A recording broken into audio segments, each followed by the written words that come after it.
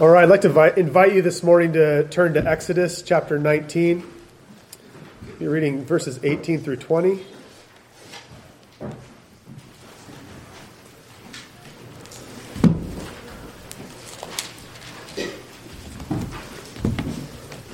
Exodus chapter 19, starting in verse 18. Now Mount Sinai was all in smoke because the Lord descended upon it in fire. And its smoke ascended like the smoke of a furnace, and the whole mountain quaked violently.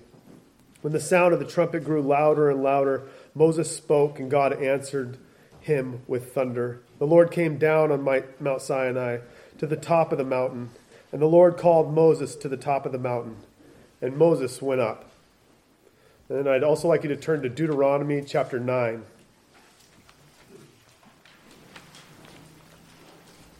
Deuteronomy chapter 9, we're reading verses 9 and 10.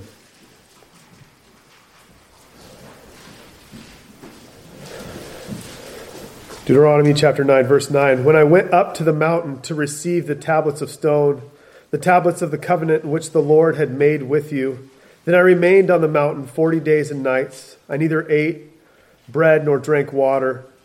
The Lord gave me 2 tablets of stone, written by the finger of God, and on them were all the words which the Lord had spoken with you at the mountain from the midst of the fire on the day of the assembly.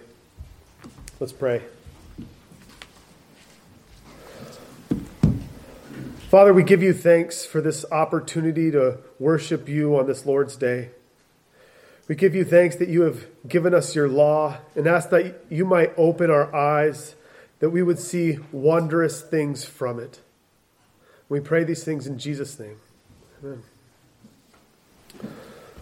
So our focus this week is going to change a little bit. It's going to be a bit of a departure from what we've been doing. We've been going through when I've been afforded the opportunity to preach anyway, going through the first chapter of John and looking at least attempting to look at what John tells us about the person and being of Christ. And I debated continuing going through John because it's a wonderful book, but I have a little bit of free rein here, and I decided to, at least for the time being, to change it up. So as we were going through John, we were looking at several themes as we went through it throughout the introduction, ending last week with the implications that the first chapter of John has on evangelism and the means in which God uses to save people. Our theme today piggybacks on that, but in a very different way. Today, we're going to shift our focus from the gospel to the law. And if we're being fair, I don't think that you can fully understand the gospel without understanding the law. So it might be better to say that we're shifting our focus to the law, that we might better understand the gospel. J. Gresham Machen has a famous quote that sums up that idea. In his book, What is Faith? He wrote, "A new and more powerful proclamation of the law is perhaps the most pressing need of the hour. Men would have little difficulty with the gospel if they'd only learned the lesson of the law. So it always is. A low view of the law always brings legalism in religion. A high view of the law makes a man a seeker after grace. Pray God that the high view may again prevail."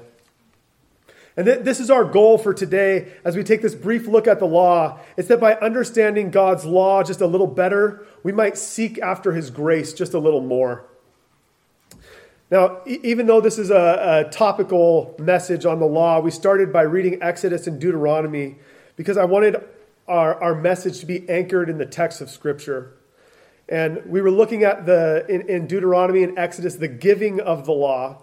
And both of these events describe the events leading up to the giving of the 10 Commandments. And what we're going to be focusing on today specifically is the continued validity of God's law, or what some have coined the perpetual obligation to God's law. So just for kind of ease of following, I have kind of 3 categories that we're going to look at. The first is we're going to start by just looking at a basic understanding of God's law. And then we're going to look at how the implications that God's law has on man in general, and then specifically the implications of God's law on the Christian. So with that in mind, if we look at trying to understand God's law, the term law is a broad category within the Bible. Sometimes it's used in a really broad sense and refers to just general parts of the Bible. We see this kind of use in the Gospel of Luke 24:44. This is after Jesus' resurrection, but before his ascension. He has this famous encounter on the Emmaus Road with a couple of his apostles. And shortly after that, he appears to a larger group. And he says in verse 44, "These are my words which I spoke to you while I was still with you, that all things which are written about me in the law of Moses and the prophets and the Psalms must be fulfilled." So here Jesus is referring to the Pentateuch, to the first 5 books of the Bible, but he calls it the law of Moses. And the same broad use is employed in John 10:34 when Jesus is answering the Jews that had gathered around him. And he says, "Has it not been written in your law, I said you are gods?" Jesus is making reference to Psalm 82 verse 6 when answering these Jews. And yet he's telling them this is your law. But so for our discussion today, we're not going to be looking at a broad use of the law, but we're going to look at a more narrow use. John Cahoon said it this way: in its restricted or limited sense, the term law is employed to express the rule which God has prescribed to his rational creatures in order to direct and oblige them to the right performance of all their duties to him. In other words, it is used to signify the declared will of God, directing and obliging mankind to do that which pleases him and to abstain from that which displeases him. So in its narrow sense, we're going to be looking at the declared will of God. And to help us in that pursuit, I think we need to start by defining some categories. Primarily, the distinction that needs to be made is what's commonly referred to as the threefold view of the law, or sometimes the trifold view. And the threefold division of the law distinguishes 3 categories of the law. Typically, they're called the moral, the ceremonial, and the judicial law. Now, it's true that these divisions are not used by name in the Bible, but I think that we can make a biblical argument for why these divisions do exist. Outside of the Bible, they've been used throughout church history. John Calvin said that the threefold division was a well-known doctrine and that it's been adopted by the, quote, ancients. Many critics of the threefold division claim that it was a creation of Thomas Aquinas in the 13th century. And while the threefold division did exist in Aquinas' writings, you can trace divisions in the law all the way back to the early church fathers. But we don't accept it because it's a historical teaching of the church, but rather we accept it because it's developed biblically. And that's why the Westminster divines freely accepted it. And even our own London Baptist Confession uses this threefold division. But these kind of categories are found throughout the Bible, and they're necessary categories if we're to understand our Bible properly. For instance, if we think about Romans 2:25 through 26, it says, "For indeed circumcision is of value if you practice the law. But if you're a transgressor of the law, your circumcision has become uncircumcision. So if the uncircumcised man keeps the requirements of the law, will not his uncircumcision be regarded as circumcision?" Now, without biblical distinctions in the law, this saying really makes no sense. Because Jews had a legal requirement to be circumcised. And yet Paul is asserting that by keeping the law, one can be regarded as circumcised. Well, the distinction here is that Paul is talking about God's moral law, not the positive law of being circumcised that we find in the Old Covenant. But without a proper understanding of the divisions of God's law, confusion can be sown into these verses. So my goal for today is not necessarily to make a defense for the threefold division, but rather to make use of it, because I think it's a useful tool in helping us to understand God's law in a greater sense. So with that in mind, we can start by looking at God's moral law. God's moral law has historically been summarized in the Ten Commandments. It's a reflection of God's divine will. We'll spend time momentarily looking deeper into God's moral law, but for the moment, it's enough to see that it's God's divine will distilled into 10 words or 10 commandments. And these 10 commandments have historically been broken up into 2 tables. And this is defined for us in the London Baptist Confession, chapter 19, verse 2. It says that the same law that was first written in the hearts of man continued to be the perfect rule of righteousness after the fall, and was delivered by God upon Mount Sinai in 10 commandments and written in 2 tables. The first 4 containing our duty to God, and the other 6 our duty to man.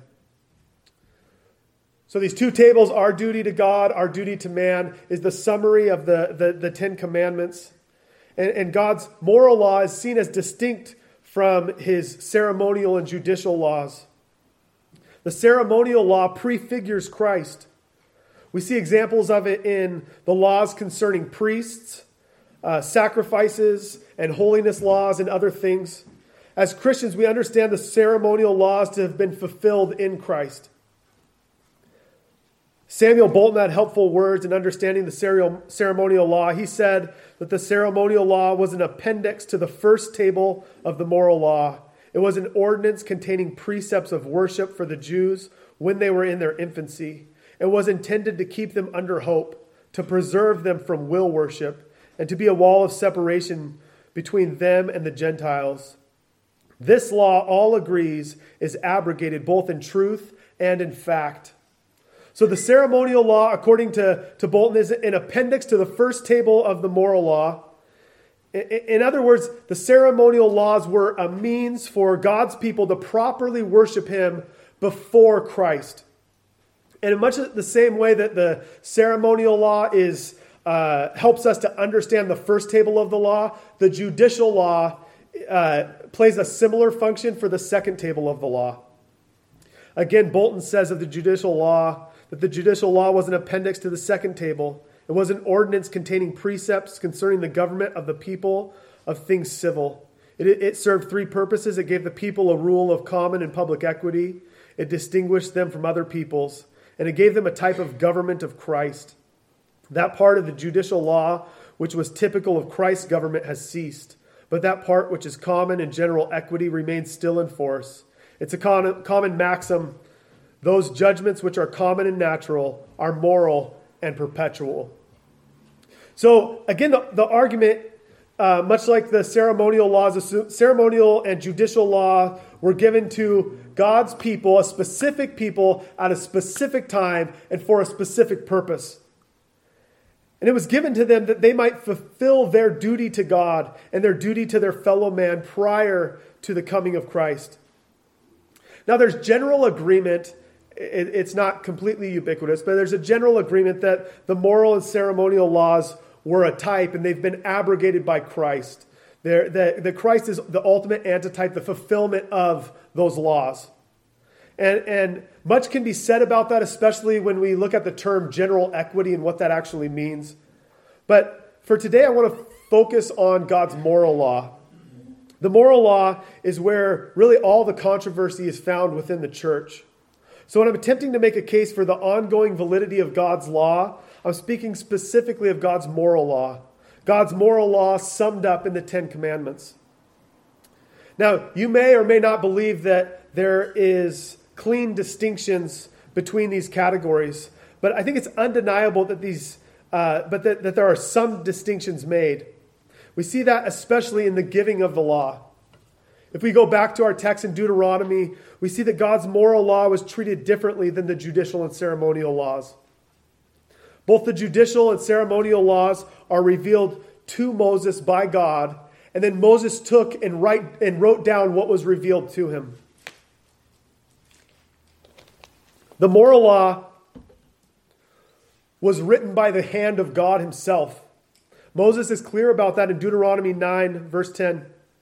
The Lord gave me the 2 tablets of stone written by the finger of God. These were not words dictated to Moses, but they were written by the very finger of God. There's a uniqueness about God's moral law. And I think that this text is conveying that uniqueness. And God not only wrote them down himself, but he wrote them on tablets of stone. And there's a permanence built into this idea that God did not write on parchment or paper that could change or be faded or fade away, but he wrote it on stone. It couldn't be changed, and it would never fade away. This might be a kind of silly example, but when I was thinking about the permanence of God's law, I was thinking about the book Animal Farm. And if you've read it, the animals take over the farm in the book, and one of the first things they do is they write 7 commandments on the side of the barn. And what we see throughout the book is that these 7 commandments just get slightly altered throughout the book as the pigs who kind of run the farm are acting more like humans. The laws get altered to conform to their desires. So the original commandments say things like, anyone who walks on 2 legs is an enemy, no animal shall wear clothes, and all animals are equal. But by the end of the book, the pigs are walking on 2 legs and they're wearing clothes, and the commandments have been distilled to one commandment, which states all animals are equal, but some animals are more equal than others.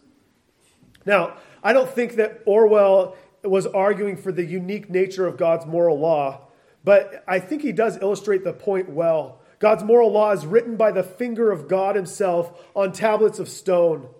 They were given in such a way that they cannot be altered over time. They're unique and unchangeable. And it stands to reason on some level that if there's a uniqueness and permanence to God's moral law, then there's a sense in which they are perpetual. Now, if we were making a case for the perpetual obligation to God's law in Deuteronomy alone, the case would probably be a little bit on the thin side.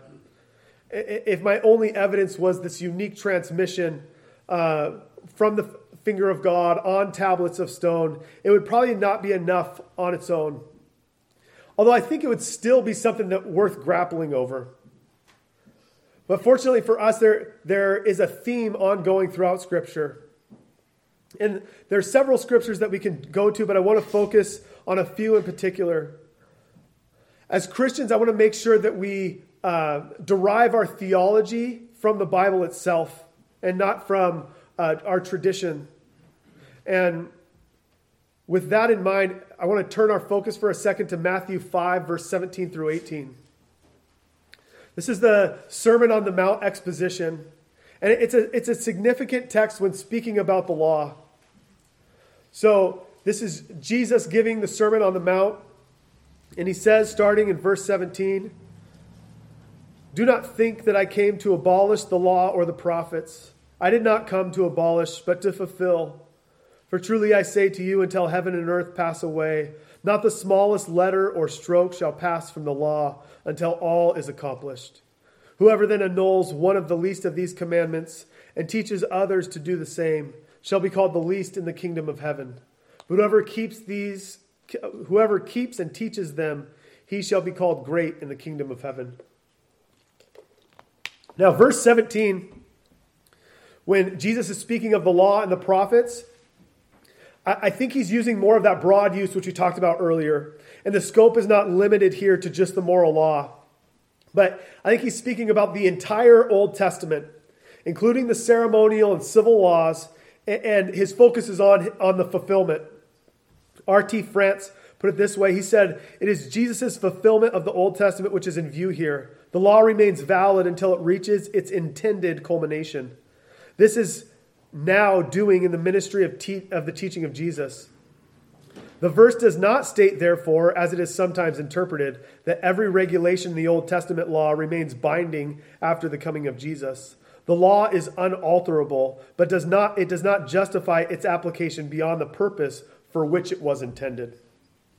So verse 17 is arguing that the fulfillment of the teaching of the law and the prophets is found in Christ. And as we discussed before, the judicial and ceremonial laws find their intended fulfillment in Christ. So verse 17 in isolation can't be used to really argue for the perpetual obligation to God's moral law, but I wanted to draw our attention to verse 19, when he says, whoever annuls one of the least of these commandments and teaches others to do the same shall be called least in the kingdom of heaven. Whoever keeps and teaches them, he shall be called great in the kingdom of heaven. Now, some have taken this phrase commandments and tried to argue that what Jesus has in mind is his own teaching. But it's not a very convincing argument, because everywhere else that the word commandment is used in Matthew, it refers to the Old Testament law. So most commentators agree that what Jesus has in mind when he says commandments is specifically the moral law. And the primary reason that this conclusion is drawn is because Jesus goes on to exegete parts of the Ten Commandments right after this. And so what Jesus is effectively doing is talking about the keeping of God's moral law. Now, if we had time to look, if we had time, we could look at a ton more verses, and we could just spout them off, but that's not super helpful. So I wanted to look at just a couple in particular. Romans 3:31. It says, "Do we then nullify the law through faith? May it never be. On the contrary, we establish the law." And then later in Romans, in chapter 13, verses 8 through 10, Paul says, "Owe nothing to anyone except to love one another. For he who loves his neighbor has fulfilled the law. For this you shall not commit adultery, you shall not murder, you shall not steal, you shall not covet. And if there is any other commandment, it is summed up in the saying, you shall love your neighbor as yourself. Love does no wrong to a neighbor. Therefore, love is the fulfillment of the law." And Samuel Bolton said this when commenting on these verses. He said, "There the apostle repeats the commandment to the second table, not to repeal or reverse any of them, but to confirm them as a rule of walking for the saints. He comprehends them all in this: thou shalt love thy neighbor as thyself. For love is the fulfillment of the law. As Beza writes, love is not perfected except as the fulfilling of the law." And this understanding makes James chapter 2, verse 8 make more sense. When James says, "If, however, you are fulfilling the royal law according to the scripture, you shall love your neighbor as yourself, you are doing well." So James is pointing out love as the fulfillment of the law, and as Paul makes clear in Romans, that ultimately loving thy neighbor as theirself and loving God, right, are the two tables of the law fulfilled. It's how we live out the Ten Commandments. So as that is kind of a baseline understanding of what God's law is, I want to transition our thoughts on how God's law functions in the life of man.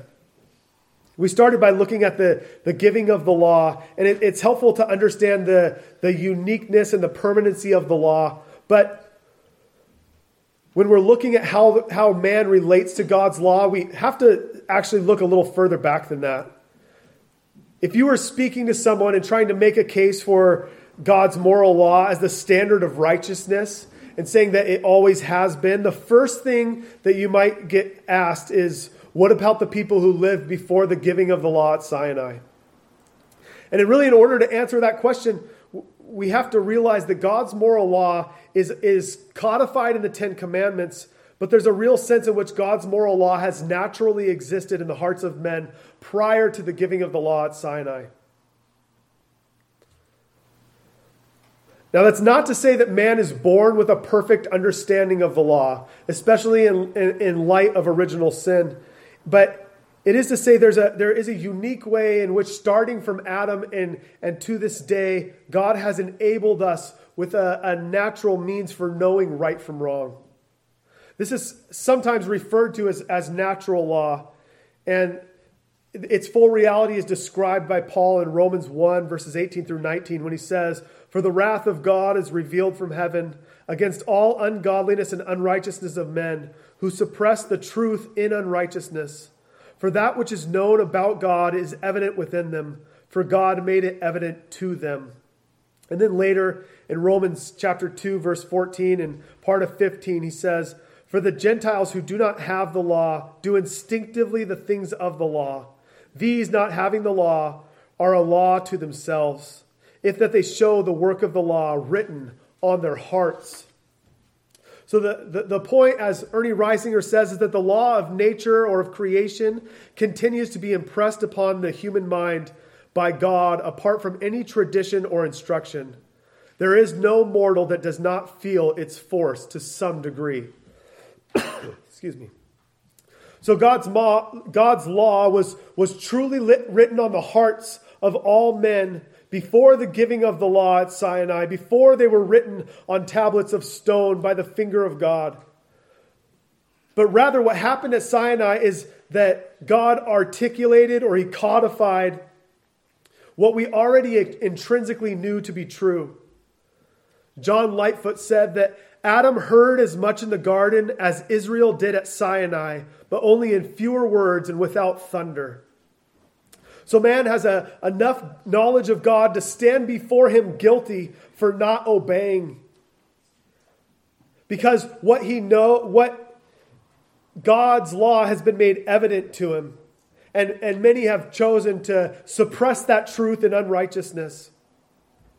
And what is the suppression of truth?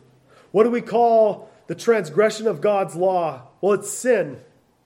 Because man's relationship to the law is naturally known.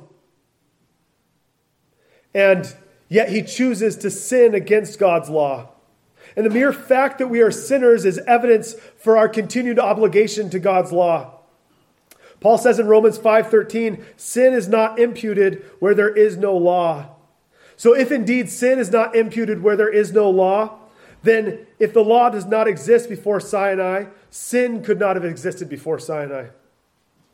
And we know this isn't the case. And in fact, we're told in 2 Peter 2:5 that God did not spare the ancient world, but preserved Noah, a preacher of righteousness.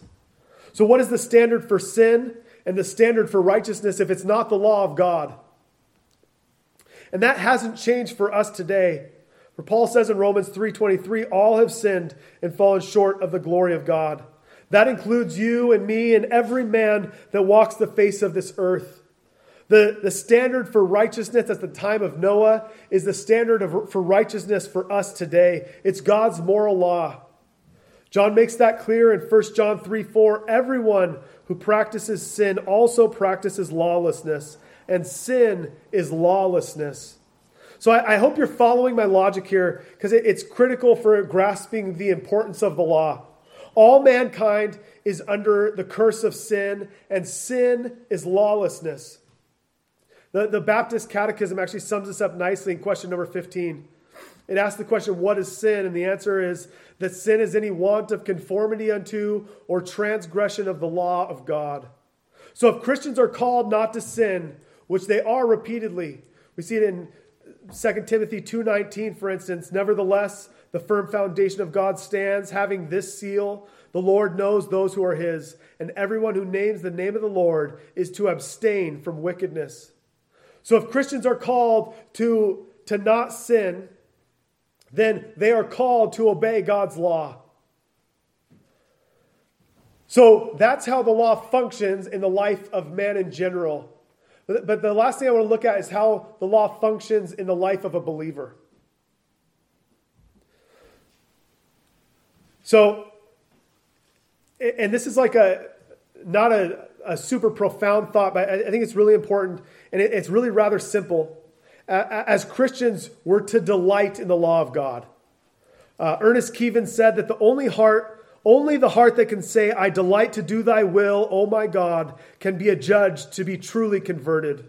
And Thomas Watson said that hypocrites may obey God's law, but the saints love his law.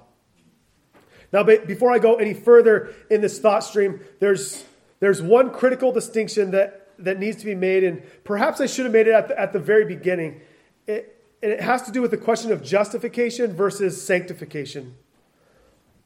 While it's true that God's law is binding on us to this day, it's critical that we understand that obedience to the law is not the means by which we're saved. We're not justified before God by obedience. In fact, the opposite is really true. We're condemned by the law. 1 Corinthians 15 56 says, "For the sting of death is sin, and the power of sin is the law." So much like Paul says in Romans 5:13 that sin is not imputed where there is no law, here he says that the power of sin is the law. The law cannot save us, and the law has not saved us. If we look at what Paul says right after verse 56 and 57, he says, "But thanks be to God that gives us the victory through the Lord Jesus Christ." So we are saved through Christ apart from works of the law. Ephesians 2:8-9 says, For by grace you have been saved through faith, and that not of yourself. It is the gift of God, not as a result of works, so that no one may boast. So, as Scott talked about in Sunday school, let not wise men boast of their wisdom, let not strong men boast of their strength, let not rich men boast of their riches, but let him who boasts boast in this, that they know God. By Christ alone we're justified, and that's our only hope. And this really is the great danger of our world. If you've done any kind of evangelism, if you've talked to people about Christ, the common refrain is, well, I try to be a good person. As if being a good person is a means for which they'll reach heaven. But the reality is that in us and in our flesh dwells no good thing. There's no hope for us in being a good person. There's no hope for us in doing good works. And that's why understanding the difference between the law and the gospel is so important. If we think back to the Gospel of Luke in chapter 10, and this same similar event happens in the other synoptics, but it's a little bit unique in Luke chapter 10, when a lawyer questions Jesus. In verse 25, he says, "Teacher, what shall I do to inherit eternal life?" And Jesus responds by asking him, "What does the law say?" And the lawyer, he must have been a follower of Jesus, or he must have been listening to Jesus or acquainted with his teaching, because he goes on, to combine two Old Testament teachings, namely Deuteronomy 6:5 and Leviticus 19:18, the same way that Jesus does. In today's terms, we call it the Great Commandment. He says, "You shall love the Lord your God with all your heart, with all your soul, and with all your strength, and with all your mind, and your neighbor as yourself." And these two ideas are ultimately the summary of the Ten Commandments. It's the affirmation of the first table and the second table of the law, our duty to God and our duty to our fellow man. And Jesus affirms this answer by saying, "You've answered correctly."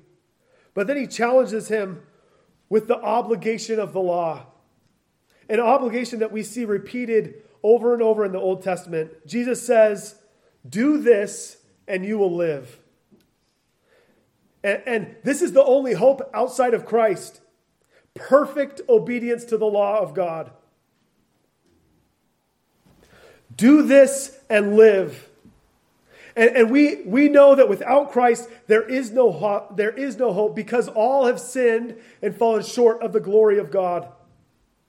None of us can keep the law perfectly, but Christ has kept the law perfectly on our behalf. Therefore, instead of "do this and you will live," the call to a Christian is, "You live, therefore do this." So in terms of sanctification, the law becomes the standard by which Christians are called to live. Romans 7:22, Paul says, "For I joyfully concur with the law of God in the inner man." The law is not a covenant that condemns us, for we're saved by Christ. The law is a standard. It's the way in which God shows us to walk.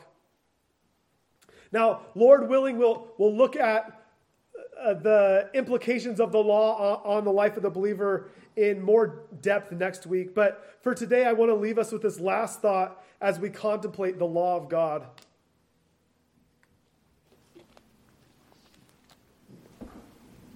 So first and foremost, if you're not a believer in Jesus Christ, then you stand condemned by the requirements of the law. You're told, "Do this and you shall live." You are required to keep the law perfectly, and just like the rest of us, you failed miserably. God's law is written on your heart, and yet you have suppressed the truth in unrighteousness. You have one hope, and that's to turn to Christ and be saved. That you might declare, I live, therefore I delight to obey God's law. And for those of us who are in Christ, we rejoice that we are not condemned by the law. For Christ obeyed the law perfectly on our behalf. And God's law has no power to condemn us whatsoever. But instead we rejoice in the law of God, because to obey is not a burden but a gift. That's not to say that we keep the law perfectly, for we are sinners, but rather we understand that there is therefore now no condemnation for those who are in Christ Jesus. Our delight is in the law of the Lord, and on his law we meditate day and night. And we can say with the psalmist, oh, how I love your law. It's my meditation all the day. How sweet are your words to my taste. Yes, sweeter than honey to my mouth. Let's pray.